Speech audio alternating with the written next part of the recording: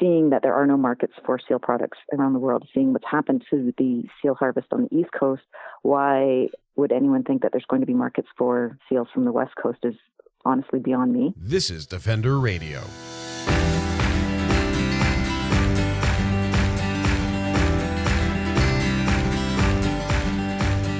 I'm Michael Howie, and this is Defender Radio, the podcast for wildlife advocates and animal lovers, brought to you by the Fur Bears. The idea of a West Coast seal and sea lion hunt, or cull, popped up earlier this year. It seemed a bit strange, but that perhaps there was some internal logic to it all. Killing seals and sea lions who eat fish could help the beleaguered, transient, and at-risk orca populations, ensure that fish stocks remain healthy enough for commercial use, and maybe exploit a new market for seal and sea lion-based products. But that's not how science works. In fact, based on some quick research in the interview you're about to hear, it seems that killing seals and sea lions would make things worse for orca populations, potentially create new competition for commercially harvested fish, and cost taxpayers millions in attempts to force a new market. Add on top of that the fact that all of this has been looked at on Canada's East Coast, and the millions sunk into that industry have yielded none of the desired results. I wanted to talk to an expert about this, so I called up my good friend Cheryl Fink of the International Fund for Animal Welfare, or IFA, who has spent the better part of 2 decades defending Canada's seals from exploitation. Now, before we get into the interview, I have a little bit of house cleaning to go through with you, dear listeners. First, Patreon is back. I told you that I'd be updating it, and the very first new perk is now available. Ask a question. I'm going to be posting into the Defender Radio Patreon who I'll be interviewing in the future, and every patron, that's people who give as little as $1 a month or 25 cents per episode, will be able to post questions that I may ask of upcoming guests. I'm also in the process of ordering some stickers and arranging new exciting things for patrons. I should also note that I have stolen most of these ideas from other Patreons to which I give, particularly the Ologies podcast by Ali Ward. Seriously? Check it out. I am obsessed with this podcast. That's Ologies by Ali Ward. It's everywhere you listen, and you will love it. It's like my show, but just better, really. And less focused on wildlife, but still very interesting. To get involved with the Defender Radio Patreon and support this show, visit patreon.com/Defender Radio, or just follow the links in this week's show notes. And now, Cheryl Fink joins Defender Radio. So, seals. Seals. How you doing?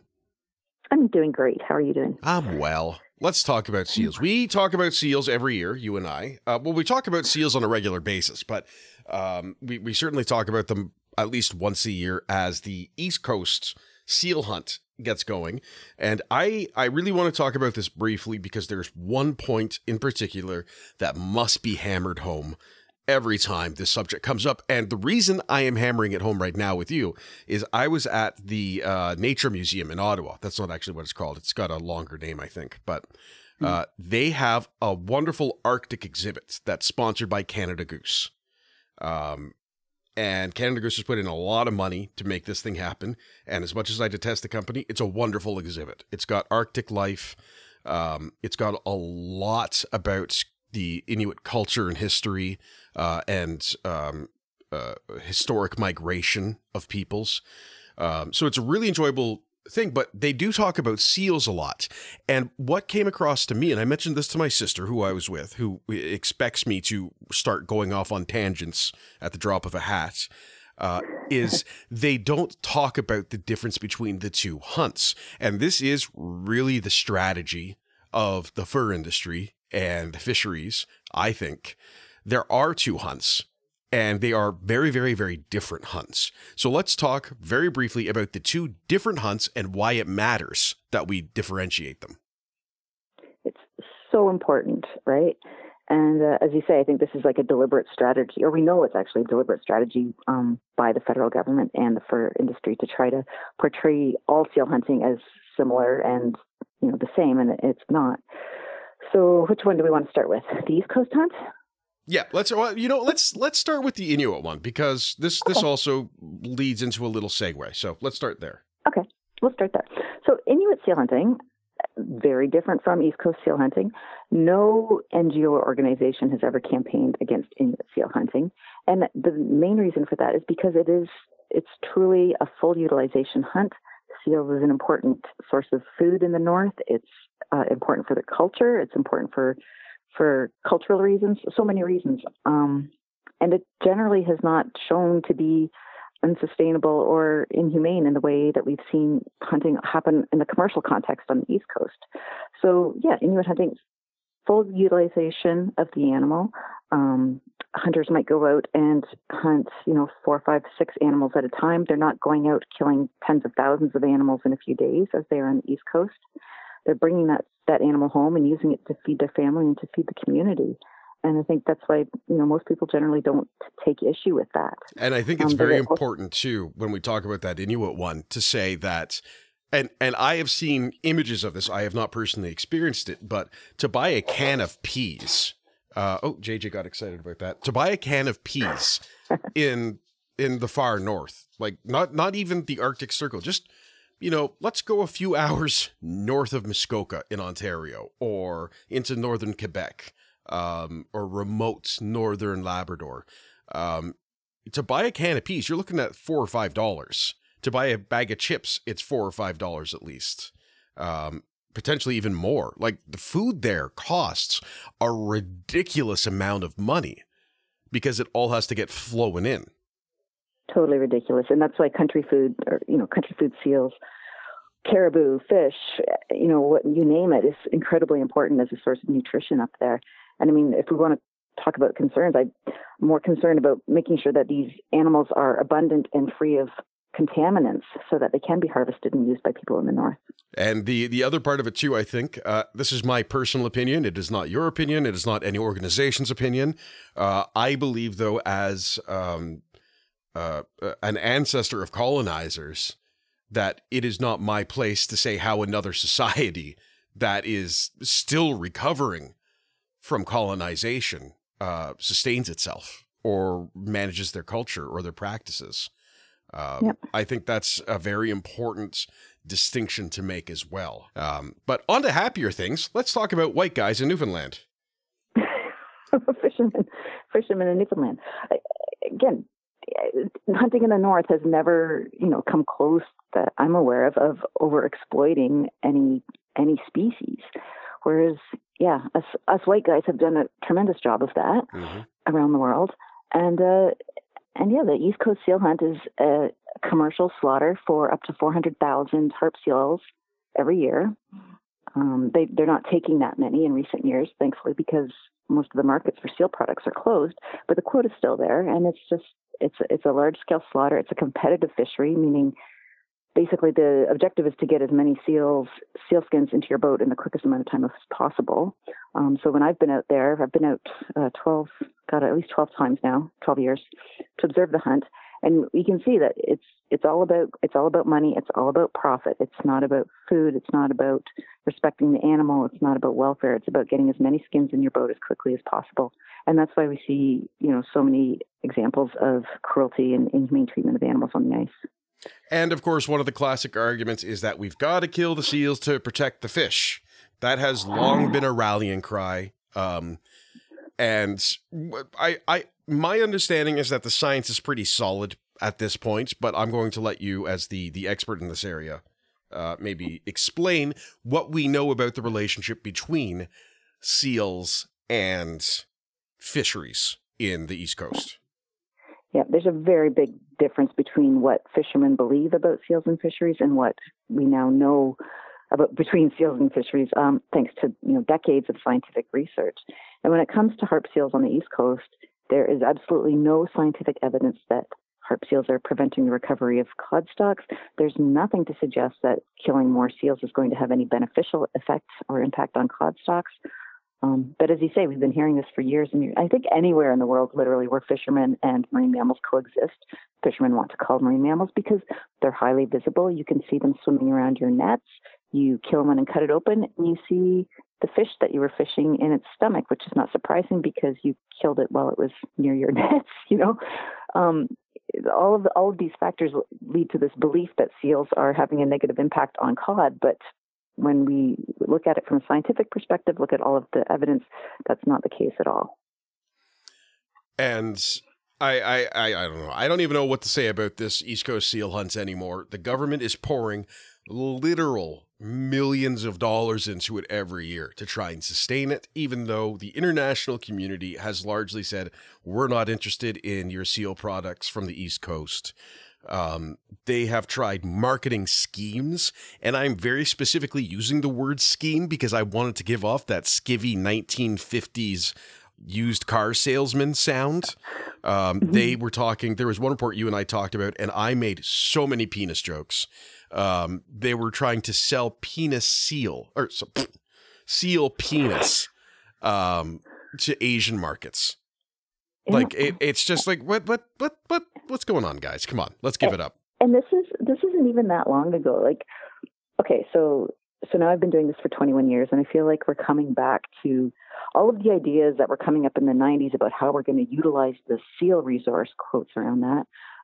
They're coming up again as though these are fresh ideas, and it's like, we could market the seal meat, and we can, do this and that, and it's like we already tried these things, 15, 20 years ago. We put hundreds of millions of dollars into trying to develop and market things out of dead seals. All of them have failed, other than, a small market for the oil and the fur. By and large, particularly with the meat, these ideas have failed. And yeah, as recent as 2016, there were proposals going around calling on the government of Canada to put millions of dollars into a scheme to kill seals to make energy drinks out of their penises and to make slurry out of their meat, to make hot dogs and, all kinds of things. It's just kind of disgusting to think about, but more disgusting to think that taxpayers' dollars would be spent on such a program when, really there's far better things that we can be putting government money into. We can be creating green jobs. We can be doing things that make the world a better place, not trying to market seal penises to the rest of the world. Absolutely. And you know what? I'd take it to the people of Newfoundland and say, hey, do you want us to keep trying to keep this industry alive that employs how many people roughly in the East Coast? Well, it's not just Newfoundland, but it pops up in my head. Yeah, there's a few thousand licenses that are issued, but in recent years, it's been fewer than 1,000 sealers that are actively taking part in the hunt. So it's a number that's dropping. Yeah, we're spending millions of dollars a year to support an industry for fewer than 1,000 people. Now, I would go to pretty much anywhere in St. John's, or really anywhere in St. John or anywhere elsewhere in the East Coast and say, hey, we'll give you $10 million a year to employ less than 1,000 people for an industry that no one outside of this area wants to participate in. There's no market, there's no future, and it goes against all the science we have. Or we'll invest this in education, small business funds and grants, nonprofit grants. I can't imagine anyone in their right mind would say, yeah, please keep giving it to the seal hunt. Yeah. Well, can I tell you, I was out there last week, and I met a fellow from Bay Roberts. His name's Sean Bath, and he's been getting a bit of coverage on the CBC and stuff. And he's a former fisherman, and now he's spending his time and a lot of his own money, actually, to clean trash out of the harbors. So every day he goes diving and he brings up tires, nets, you name it, right? Mm-hmm. But a lot of what he's removing is ghost fishing gear, these lost fishing nets that lie on the bottom of the ocean and just keep killing anything that happens to encounter them. And he was saying there's so much of that out there, and to see like dying and dead and decayed fish that are being caught at the bottom of the ocean. I mean, but he was estimating something like 30% of the world's fisheries are being taken by these ghost nets that's never recovered, that's never, insane. We're just like wanton killing. So I'm like, okay, instead of putting money into trying to, find markets for seal products, here's a guy, he needs support for what he's doing, right? He's cleaning the oceans by removing these ghost gear fishing nets from the oceans. He's going to actually help improve fish productivity, right? Mm-hmm. And like, these are the sorts of projects that we should be funding. And he said, why can't this be a job? Why can't what I do be a job? Why are we paying people to take fish out of the ocean and not paying people to take nets out of the ocean? That's, it's brilliant. And it's like, those are the kinds of jobs that we need to start thinking about seriously for the future, because we need to start making the planet better. Yeah. Well, and I think that's just, it is brilliant. It's beautiful. It is an easy, clear solution. So okay, I'm doing it again. I did this last week and I'm doing it now. I've got my hands against my temples and I'm trying to figure out how the logic of this works, and I cannot. So we're going to move forward. We're going to steamroll ahead into the next part before I start to bleed from the ear. And does that work for you? How's that working for you? Yeah, it's great. It's great. I need a whiskey budget. Anyway, we're going to talk about West Coast seal and sea lion hunting. So this came up, I think, just this winter. I had not really heard about this before. Granted, oceans are not my area of expertise except for avoiding due to sharks. Because, like, I'm not going to walk into a grizzly bear cave. Why am I going to dive into a shark's backyard? It's just illogical. Yeah. It is. So the argument, more or less, is to commercially harvest pinnipeds, which is the group, the infraorder to which seals, sea lions, and walruses belong. I'm going to be quoting from a blog, and is it MERS? Is that how you say it? It's the MER Society. .wordpress.com. I'll post a link to it. It's a really well put together blog that avoids the politics, but has just sort of statements of fact with links to relevant study and content. And I think for anyone interested in the subject, it's a great resource. But what is your understanding of where this came from? This desire from a group of, it looks like First Nations, who want to expand their ability, as well as a large body of commercial interests and sports fishers. Yeah, I'll just interrupt before I let you start. The Pacific Balanced Pinniped Society was established in July 2018 and includes a number of First Nations, commercial, and sports fishers and fur industry representatives. So let's point out fur industry representatives, they get funding from everywhere, including the government, to do this kind of stuff. Commercial obviously has a lot of money behind it. And sports fishing, I imagine, probably does pretty well for itself too. So, but anyway, over to you. What do we know?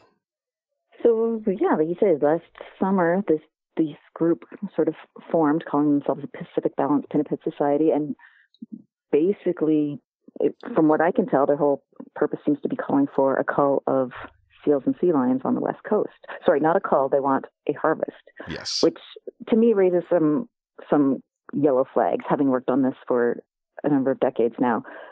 Seeing that there are no markets for seal products around the world, seeing what's happened to the seal harvest on the East Coast, why would anyone think that there's going to be markets for seals from the West Coast is honestly beyond me. I can't see that markets for seal products are going to appear anytime soon. But this is their argument. And as you pointed out, most of these are fishing interests, and they seem to be operating under the belief that by killing seals that they will somehow help other fish species like salmon and herring to increase in abundance and to help restore those fisheries. And based on the number of very colorful charts I'm looking at, that's not true. It appears. Sorry, go. So all of the scientific evidence that we have to date, and we've been culling pinnipeds for a long time, or over exploiting pinnipeds for a long time. It's like I'm going to interrupt. We're going to call it a cull because when you're targeting 50% of populations, that's a cull. That's all it is. It's a cull. Yeah. And what we know is they don't work. I mean, we've been doing this for hundreds of years. They don't work. In some cases, there might be a short-term temporary increase in the prey, but by and large, they do not work, and they have a lot of unexpected and unintended consequences, which I imagine we'll talk about a little bit later. But okay, so what they're saying is that there's too many seals. We hear this on both coasts, and I find this really interesting too. It's the whole shifting baseline approach. Almost everyone alive today, I'm going to say almost anyone alive today has not been around to see. What's the word I'm looking for? We've never had to live with healthy abundances of seals in this country because we've been overexploiting them and culling them and killing them for hundreds of years.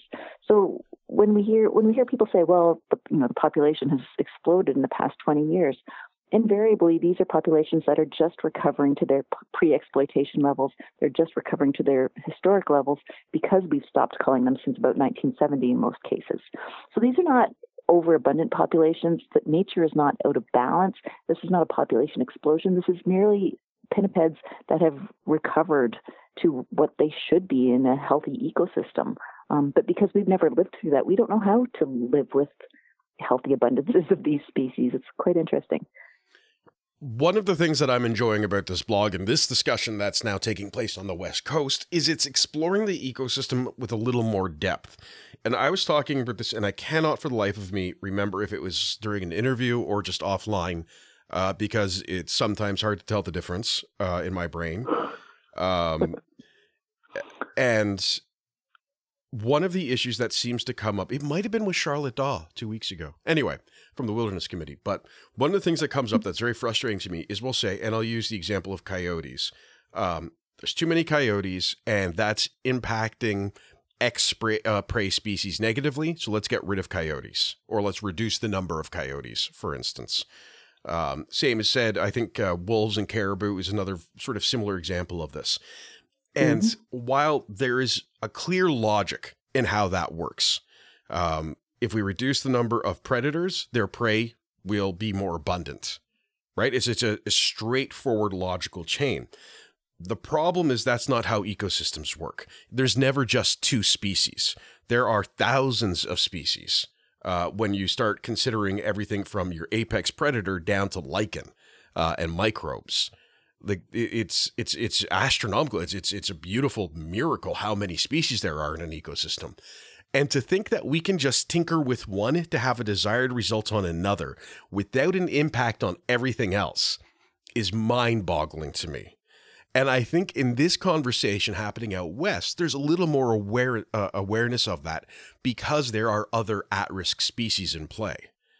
Whereas with a lot of these other situations, there's not, we don't really deal with at-risk species. I think the caribou is one of the few examples, mountain caribou herds out west. But like with coyotes, we'll talk about culls or harvests or whatever. And because they are an abundant species and their prey species tends to be abundant, there's no real concern given. But because we're dealing with killer whales and at-risk fish stocks, I think there's a little more credence being given. And there is a wonderful chart on here with links to a DFO presentation that shows as harbor seal numbers increased, transient killer whale numbers also increased. And it looks like now they're increasing exponentially based on this data from around 2004, 2005. They just started to skyrocket in population numbers. So it's interesting to me that we're seeing that come out in these conversations. Skyrocket, but they're still threatened under SARA, I think. Yes. Oh, yeah. Well, I mean, sorry. Yeah, I should. There's only like, 300 and odd. Yeah. So this chart, just for context for everybody, the chart starts at 0, and it looks like they would have been around 5 in the 1970s. And the y-axis moves up to 2010. The x-axis maxes out at 160 individuals. So there's the context. Like it is skyrocketing in context because the numbers almost doubled over the course of 10 years. Yeah. But it's still dangerously correlation low. With the harbor seals. Yeah, there's a very clear correlation with harbor seals. Yeah. So if we start culling and removing harbor seals, what is that going to mean for the recovery of the West Coast transient whales? Exactly. First of all, it's going to be a violation of their recovery strategy, and let's say that they did. They're going to be forced to shift to other marine mammal species, potentially porpoises or whales, which are going to be harder to catch, I guess, harder to feed on than a pinniped would be. So, yeah, definitely, there's going to be repercussions there. And even just looking at the seals and fish part of it, these calls to kill seals are ostensibly to help improve salmon production, but seals eat hake, which eat juvenile salmon. So if you kill more seals, you could see an increase in hake and a consequent decrease in salmon. Mm-hmm. Seals also eat herring, which compete with juvenile salmon. So if you reduce the number of seals, you're going to get an increase in herring, which could also mean fewer salmon. And not even to mention there's, over 135 other species which also eat salmon, Chinook salmon. So this so-called logical model of killing seals to increase fisheries is not logical at all, because there's far more than just two species in the ecosystem. Yeah, and there's, again, this blog has a simplified food web from the Marine Education and Research Society, which, again, shows there's several species of fish, there are several marine mammals, and, again, to think that we can simply pluck one out of there or change one without impacting everything else is somewhat frightening. So when we start looking at this, is there, and I want to give this credence, is there an argument beyond that extraordinarily simplistic seals may eat fish, so let's have less seals and sea lions? Within that argument, other than that simplified argument, is there a case to be made for harvesting or culling or killing marine mammals like seals and sea lions on the West Coast, do you think? I mean, I don't think so. I think, First Nations have cultural uses for pinnipeds, and I think we want to make sure that there's an abundance so that can continue, but there's certainly no commercial justification for it, and there's no ecological justification for it. Let's say that. And what we've seen, too, I think, may indicate why this is coming up. And that's how the seals and sea lions are being perceived by the people who are on the water. And I think we can't dismiss that. And that's where we have gotten into trouble, I think, as conservationists or as, advocates, is we try and simplify an argument and dismiss what people are seeing. Again, I think I'm going to go back to what I know, and that's people talking about in the West Coast, well, I'm seeing a lot more predators. You get hunters and trappers saying, I'm seeing more wolf and wolf track and wolf sign in this area. Therefore, there's more wolves. Therefore, we should kill them. And I think when we try and dismiss that initial anecdotal observation, we get ourselves in trouble. So I think we have to accept and find a way to manage the conflict between the natural ecosystem, which has many seals and sea lions, competing with commercial fishermen and the fishing industry. So is there a way that we can potentially mitigate those concerns, do you think? Or is that something that we simply need to research? We need to put the time and money into finding a solution that will actually be ecologically sound. I think, first of all, you're right. We have to ask the question, if we're seeing more of a species in a certain area, we need to ask the question, why is that happening? Is this an increase in abundance? Is this a change in distribution? Is there something that we're doing that's attracting more animals into a particular area? So I think it's important to figure out why we're seeing what we're seeing, not to, as you say, not to dismiss it outright, but to try to dig deeper into it. And then I think the second part is we really need to start thinking about how we can coexist with seals, predators, wolves, coyotes. We've never had to do it before. We've never tried to do it before. We've just killed them, and that's not had really good consequences. And I think we need to start thinking about how can we coexist with these animals so that there's fish in the ocean that are plenty enough for seals and whales to eat, and also some left for fishermen. If that's the desire, which I imagine it is. But there's got to be ways that we can coexist with these animals. We can't just see them as competitors and our first response be to try to kill them out. And I think something that's worth mentioning too is the implementation of the precautionary principle, which in my limited experience comes up not nearly enough in topics of wildlife management. And I don't know if you would agree or disagree with that statement, but the precautionary principle in general is the idea that we should try and prevent harm whenever we can, even if we don't know all the details yet. So in this case, we would implement the precautionary principle by saying we don't know what negative consequences in the ecosystem, even though we know some of them, or we can guesstimate some of them. So even though we don't have a full picture of what will happen, we can say that this could cause harm, therefore we should not do it, or at the very least, we should not do it until we have more information. So do you think this is an example of when wildlife management should have that stamp ready and say, look, we don't know enough, or this could have spiraling impact that we can't predict accurately enough. So everyone back off while we figure it out. Yeah. And I think in most cases we're going to require, it's true, precautionary principles seem to be like trendy for a while, and you don't hear it very much anymore. That's because I think people want action, frankly. I think that the caribou and wolves, which I know you're involved with as well, I think that is the perfect example of the precautionary principle being just thrown out the window. Because it's like we can imagine that there are negative impacts to wolf culls and killing. We have seen it evidenced elsewhere, but we cannot say with absolute certainty what will happen. The uncertainty in such a hypothesis is extremely high.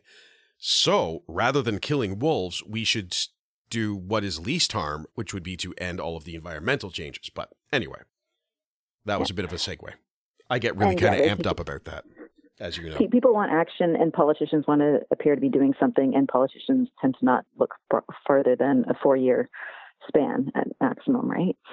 But yeah, what we need is like, imagine a day where we had politicians or policymakers who would say, in the interest of having a healthy and resilient ecosystem, we're going to manage our fishing quotas such that we're going to make sure that there's enough fish for the seals and for the whales and for the seabirds before we take out what we want. Not take as much as we want and then try to kill all the predators because then we think that there's too many. Mm-hmm. Like, imagine if we took that approach to management. It's a long shot, I know, but I think if we want our oceans to be healthy and to keep producing and to keep them productive, not that they are particularly now, but it's the end of the world, and I'm throwing my phone. We're going to have to. I know.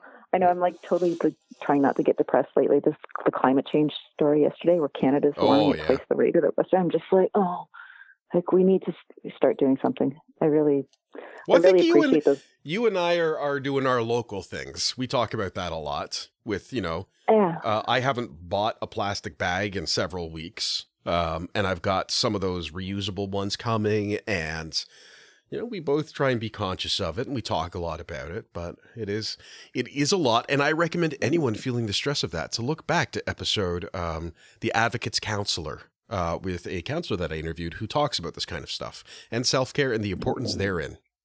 It's in your feed. Back to you.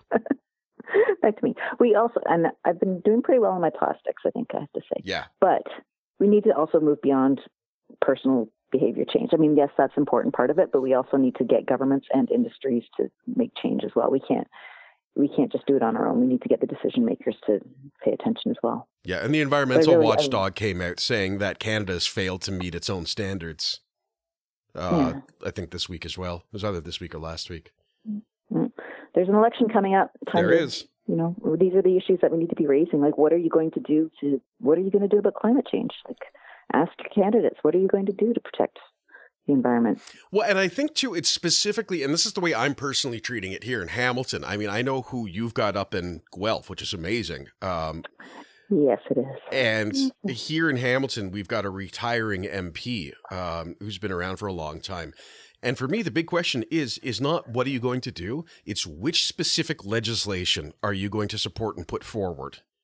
Because I personally have grown very weary of promises and apologies. I just want to see action. Show me. Stop telling me. That's where I'm at. Because I think, without getting too into politics, you can only promise and apologize and say you'll do better so many times. You simply have to take action. You've got to make decisions that won't necessarily be popular, but for long term is necessary. And we need politicians who are brave enough to lose their jobs to do the right thing. We do, yeah. Anyway, back to seals. I like them. One of the actually, something I want to talk about. This comes up a lot, and I know you spend time managing this issue. I have seen many fishermen talk about, well, not many fishermen. Let me rephrase that. I have seen many proponents of seal culls and hunts make the statement that baby seals aren't killed, because that's the picture everyone sees in all of the advocacy campaigns, is those adorable little big black-eyed, white-furred babies. And they say, well, we're not killing those. They're lying to you. The end. So can you clarify that? Because I think that's just a nice little aside. Just kind of aside, but okay. That's just how it feels like Monday. I cannot get over how Monday this Wednesday feels. I'm sorry. I'm so sorry. Yeah. Anyway. But yeah, it all depends on what your definition of a baby seal is. And some people don't even like us calling them a baby. But what we're talking about is an animal that, okay, they're born, they've got their white fur for about 2 weeks while they're nursing from their mothers. The mothers abandon them on the ice and they swim off to find a male to mate with for the next year. It's kind of so you've rude. got these pups that are, 2-3 weeks old, lying on the ice, haven't learned to swim yet, haven't learned to feed themselves yet, pretty helpless. And that's the time when they're hunted on the East Coast. So you've got an animal that can live for 25 years, 30 years. They're not sexually mature until 4, 5, 6 years.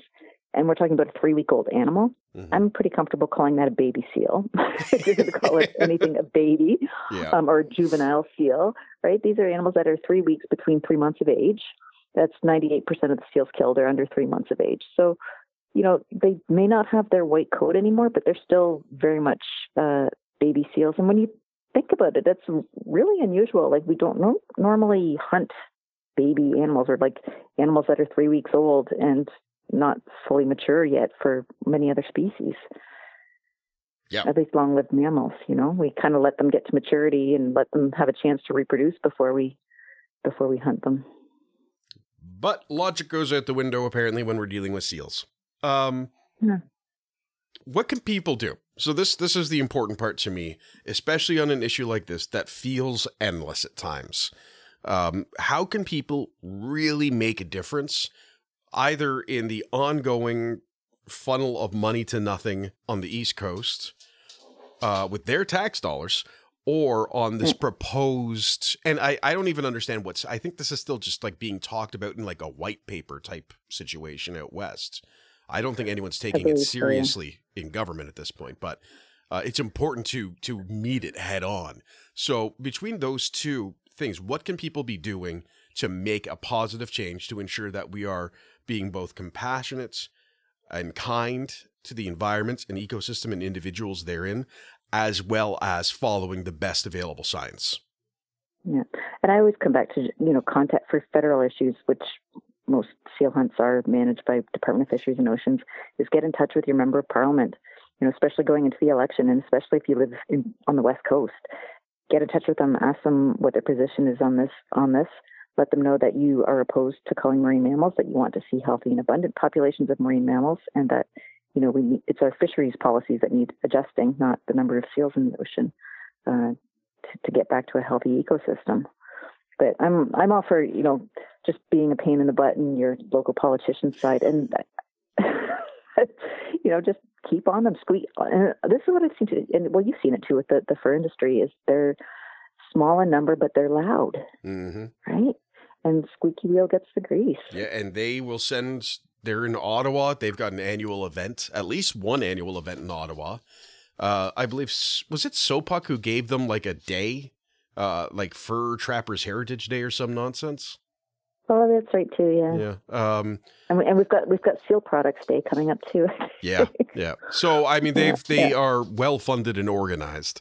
And I think you really nailed it, is talking to your representative, because as important it is to have your voice go to the head of, the DFO and the Prime Minister's office, you need the person who you could potentially vote out or vote in again, or whose local party you may donate to or not donate to or donate against. Or volunteering for their election campaign this fall. Exactly. And say, like, you know what? This is an important issue to me. I don't want the staffer response, which is and that's the standard email any of us are used to getting, where it's, a great example is with the wolf stuff.